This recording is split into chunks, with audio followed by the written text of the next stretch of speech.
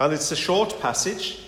So we know the rule. Short passage, long message. No, short passage, short message is the theory anyway. And the reason we sang that song from Rend, we have sung it in the past. It's a bit of a goer, isn't it? But what I like about it, I like lots of things about it. I really like lots and lots and lots of things about that song. I like its emphasis on God moving by his Spirit. I like its emphasis on our responsibility.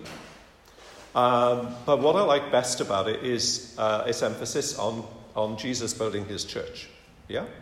So my heading for this little passage in Acts 11 is When Jesus Builds His Church. Okay? That's our title. When Jesus Builds His Church.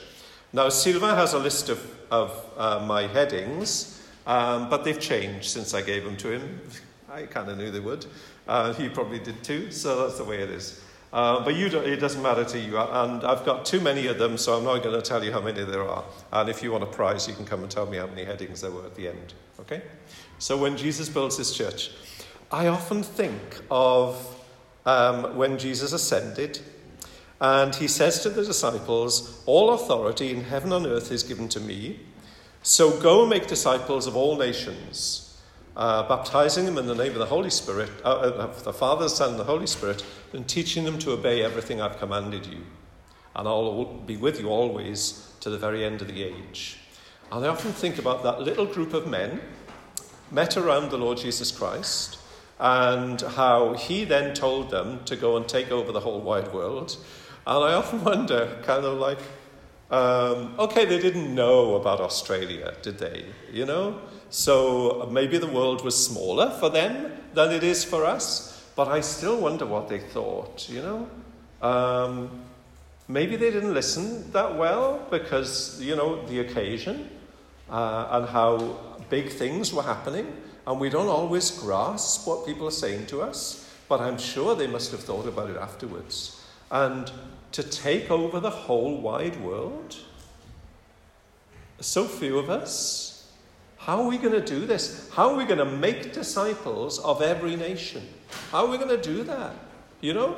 And then I go in my mind to a while ago, when we first arrived in Bordeaux, someone said to us, you must start a church. I thought, we didn't come here to start a church. I can't imagine us starting a church. And then kind of 9 years later, we're fast-moving us, Davies, you know. Quick thinking people, us. We thought, okay, we've got to start a church. And we thought, well, we can't start a church. You know, how do you do this? What do you do? What do you do? Well, I want to tell you a secret. And the secret is simply this. Jesus does it. It's Jesus who builds his church.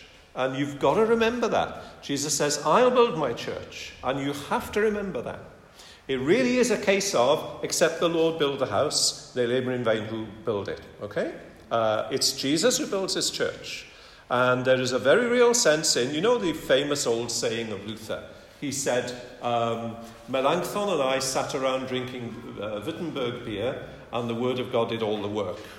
Well, you know, Luther was not given to understatement. He was a big-hearted, I nearly said a big-mouthed character. But I mean, you know, he said things that are larger than life. So he did work hard. He really did. He was a hard-working guy. But at the same time, what he's saying is, you know, I couldn't do this. I couldn't do this. Jesus built his church, okay? Jesus will build his church. He always gives us more than we can handle. Is that the first time any preacher's ever said that to you? I think it's true. Jesus will always give us more than we can handle. And the reason he does that is because he wants us to learn to lean and rely upon him and trust him, okay? He will give us more than we can handle so that we learn to rely on him. After all, think of holiness. You know, he says to you and to me, be perfect as your heavenly Father is perfect. I mean, you know, be serious. Be perfect as your heavenly Father is perfect. That's far more than any of us is capable of doing. How are you going to do that? You can't even control your own thought life, can you? You have rubbish discipline. I know that because, I'm talking to people who I think are a little bit like me. It's really, really hard. But Jesus will do it. Jesus will do it. And so he gives us more than we can handle, so we learn to rely on him. And Jesus builds his church. Okay, so here are my headings. I nearly told you how many there are. Here are my headings, and they are all from verse 19 to verse 30 of Acts 11. Okay, so if you've got the passage in front of you, hopefully you will see where I'm coming from. If it's a little bit oblique, I apologize, and I'll try and explain. And the first thing I want to say is this. When Jesus builds his church, I want to say, in a way, he does it on his own, or he does it on his own initiative, or my point is, there was no central committee. It wasn't Jerusalem, the apostles in Jerusalem, that thought, well, he did say all nations, so we better start moving, have we got a 5-year plan? What is our campaign going to be? What about a strategy? We need a strategy. And strategy and tactics is not the same thing. So we need to think this through and have a plan.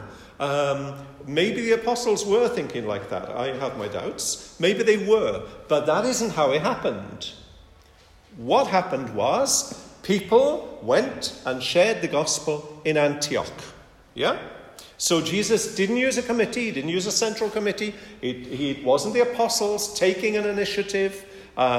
Maybe Jesus has used central committees sometimes since, but even today, he doesn't have to. He doesn't have to. Now, this is really important because from time to time, in some of the discussions that I end up getting involved in, people say, well, who sent this person to start a church in Bordeaux? And I always think, why are we asking that question? Why even ask that question?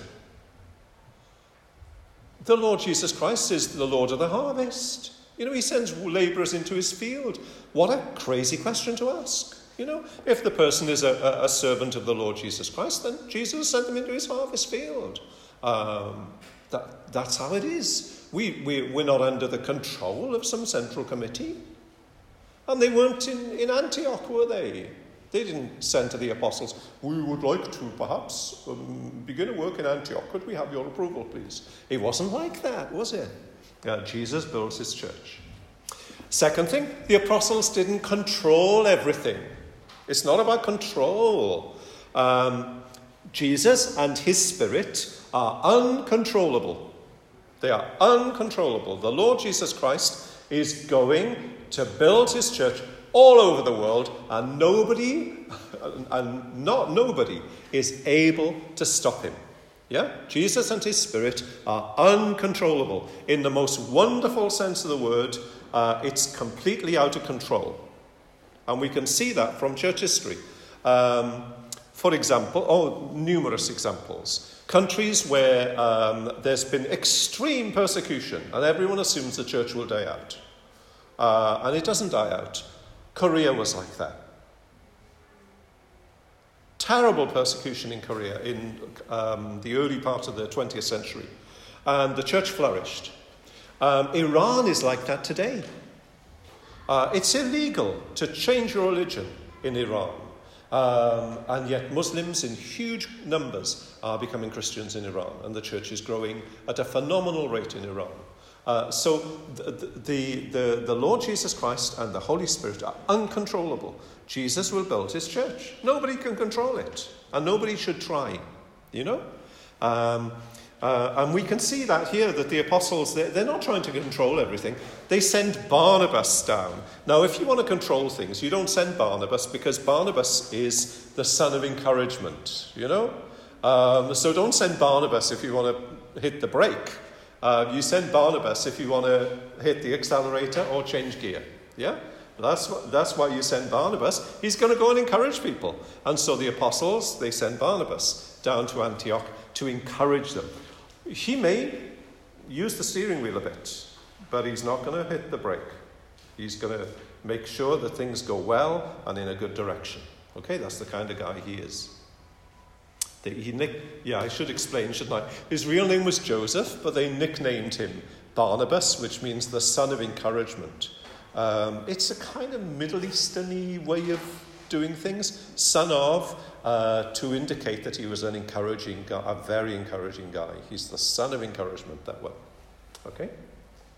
The third thing, and it follows on from what I've said. I hope everything is relatively logical this evening. Jesus can use really bad things to produce really good results. He's able to do this. He really is. So the people who went down to Antioch and started spreading the good news of Jesus Christ, they went there because of the persecution that broke out when Stephen was killed. You see it there in verse 19. So Stephen is stoned to death. People think, whoa, we can kill Christians. And it becomes open season on Christians in Jerusalem. And there's a severe persecution. People run for their lives. And they end up down in Antioch where they start to tell people. People say, well, what are you doing here? Why did you come to Antioch? Funny place to end up. And they say, we fled persecution. Why were they after you? Because we believe in Jesus. Can you explain? And so they explain to people about the Lord Jesus Christ. Jesus can use terrible, terrible things to achieve really, really good results. And so this persecution, which was aimed at stopping the church, stopping the message spreading, stopping people believing in Jesus, actually enabled it to spread further and faster. Okay? Now that's why I say that Jesus and his Holy Spirit and the Holy Spirit are uncontrollable. You'll never stop them. You'll never stop them. Next heading. Is anyone counting? No. Nobody can count that much. Oh, they're arguing now about how many. That's wonderful. Jolly good. The next one.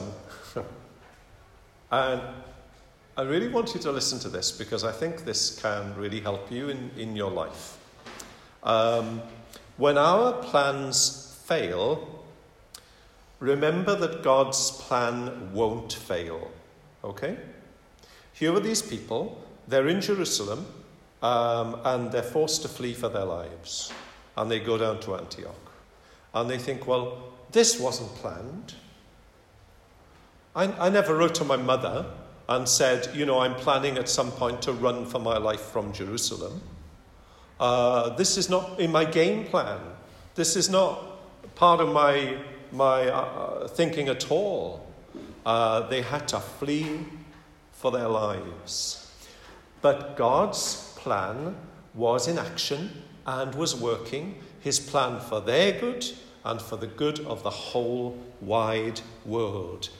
They ran, but the Lord's hand was with them. Yeah, that's what we read. Look at verse 21. The Lord's hand was with them. And so they were fruitful. Verse 21, a great number of people believed and turned to the Lord. Verse 24, he was a good man full of the Holy Spirit and faith, and a great number of people were brought to the Lord. And then verse 26, they taught great numbers of people. And so, don't be afraid if your plans don't work. And I know our plans are very dear to us. We invest a lot in our plans. We care a lot about our plans. We think about them a lot. We prepare for them. We pay for them. We spend a lot of money on our plans. But when your plans don't work, maybe God is working out a better plan. Trust God's planning more than your own. Okay? Trust God's planning more than your own. Because God's plan... I'm trying to think how to put this so it will be palatable to you. God's plan is better than yours, wiser than yours, sometimes bigger than yours, and is preferable to yours. And so if your plan ends up in ashes around you, Everything's gone. Don't be afraid. It doesn't mean God's plan has failed at all. The next one. Jesus loves to use teams of different people. Okay? Jesus loves to use teams of different people when he builds his church. Barnabas, and I'm sure people have written books about Barnabas going to find Saul in Tarsus. Saul, who is also known as Paul, the apostle, writes Romans, writes Ephesians, writes Corinthians, and so on, pastoral epistles. And at this point, Barnabas goes to find Saul, and he brings him from Tarsus. I should explain where all these places are. Antioch and Tarsus are both now in Turkey. Antioch is on a bit of Turkey that pokes down on the kind of right-hand side of the Mediterranean. And now it's called something like Antakya. And you can visit it today. It still exists as a city. And then Tarsus is up and round the corner. And to travel there by land took a long time and was not easy. But to travel there by sea was the easiest thing in the world. You just cross the bay of that corner of the Mediterranean, okay? So Barnabas goes and fetches Saul. And they work together as a team. And Barnabas, the son of encouragement, Saul, people have written books about the character of the Apostle Paul. This amazing kind of training that he had, and this mind that can seize and grasp a whole system and a whole plan and explain his rigor, his method. He's structured. He's got the most amazing mind. And so together, Barnabas and Saul are teaching the church in Antioch. And teams made up of different kinds of people become a wonderful tool in the hands of the Lord Jesus Christ. Yeah? You don't want to be surrounded... Well, you do, actually. Everyone wants to be surrounded by clones themselves. Yeah? That's what we want. We want to have kind of like as many little, copies of ourselves as possible, because we would work peacefully then. Well, we may, but it wouldn't be very creative, and we wouldn't rub off each other, and we wouldn't contradict each other and help each other to see things better. And so teams of different people are a very powerful instrument in Jesus' hands. However, look out, because it's not always easy. Okay?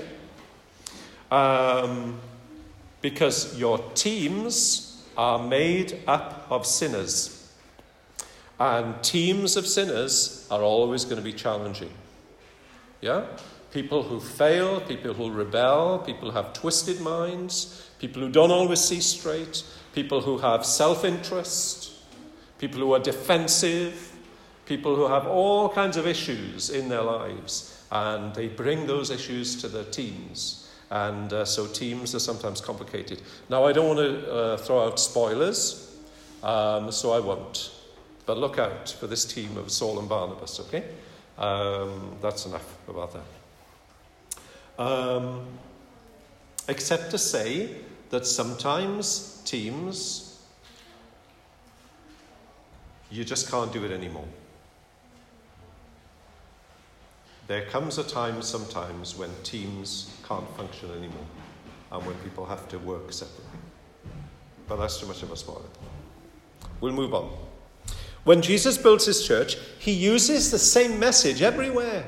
Isn't that amazing? You'd think, well, surely you need a different message for people from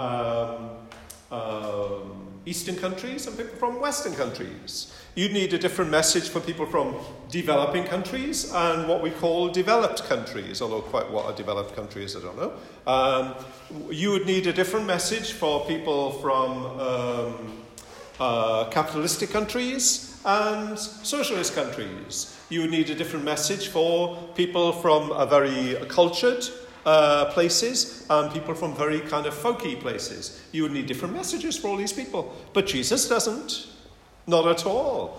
he builds his church using the same message everywhere. Look at it, the verse 20, telling them the good news about the Lord Jesus Christ. And they were telling Jews the good news about the Lord Jesus Christ. They were telling Greeks the good news about the Lord Jesus Christ. Same message for these people with vastly different backgrounds, different cultures, different ways of living, different ways of looking at things, and yet the same Saviour and the same message for them all. And so Barnabas comes down and Saul, and what do they teach them? Look at verse 23. Barnabas encouraged them all, remain true to the Lord. Verse 24, come to the Lord, he said, and people were brought to the Lord. Verse 26, Saul and Barnabas taught them together. What are they teaching them? They're teaching them the same message. And teaching is what they needed. What they needed was to be taught. And it's what we still need today, of course, all of us. And then verse 26, look at this. This is really interesting. Look at verse 26. I should have pointed this out to the children, really. For a whole year, Barnabas and Saul met with the church and taught great numbers of people. Observe this. The disciples were first called Christians at Antioch. It's the first time that this word Christian is used, okay? And it's used at Antioch of these people. Some of them were Jews, some of them were Gentiles, but all of them were Christians. And it's the same kind of structure of a word as when you read in the Gospel about the Herodians, the Herodians, the people who had an allegiance to Herod. Well, here are these people. What's their allegiance? It's to Christ. They're obsessed with Jesus. You say, what makes your life tick then? They say, Jesus. What are you living for? I'm living for Jesus. Why are you in Antioch? I'm in Antioch because of Jesus. What are you going to hear about today from these people, Paul and Barnabas, then? I'm going to hear about Jesus and his importance for my life and how he's going to change my life, how he's going to change the whole wide world. I'm here because of Jesus. And people said, well, I don't know what else you can say about these people, but they've certainly got this fixation on Christ. They're Christians. We know all about Herodians, but these people, they're Christians because they're so fixated on Christ. They were always on about the Lord Jesus Christ. Okay? Next heading. I'm not going to ask you how many that makes. And it's a very easy and obvious one. Here are these Jewish people who now believe in Jesus, and here are these Greek people, and they all believe in Jesus. But people don't call them, the circumcised believers and the uncircumcised believers. They don't call them the Jewish believers and the Greek believers. They call them all Christians. And that's glorious, isn't it? Here they are, they're all bearing the same name, and what a name it is. You know how amazing it is to be called a Christian by someone else. Most wonderful thing. And they've been made into one people who have one Lord because they all have one problem. It's the problem of sin. It's the problem of their estrangement from God, their rebellion against God. And so they have one Saviour, and now that gives them one identity and one message to share and one wonderful obsession. They belong to the Lord Jesus Christ. Okay? They're Christians. And then my last heading. When Jesus builds his church, he makes one worldwide people who love each other. He makes a worldwide community of love. Okay? Because that's who Jesus is. He's the King of love. We read in verse 27 to 30 about a time when Agabus predicted that there would be a famine everywhere.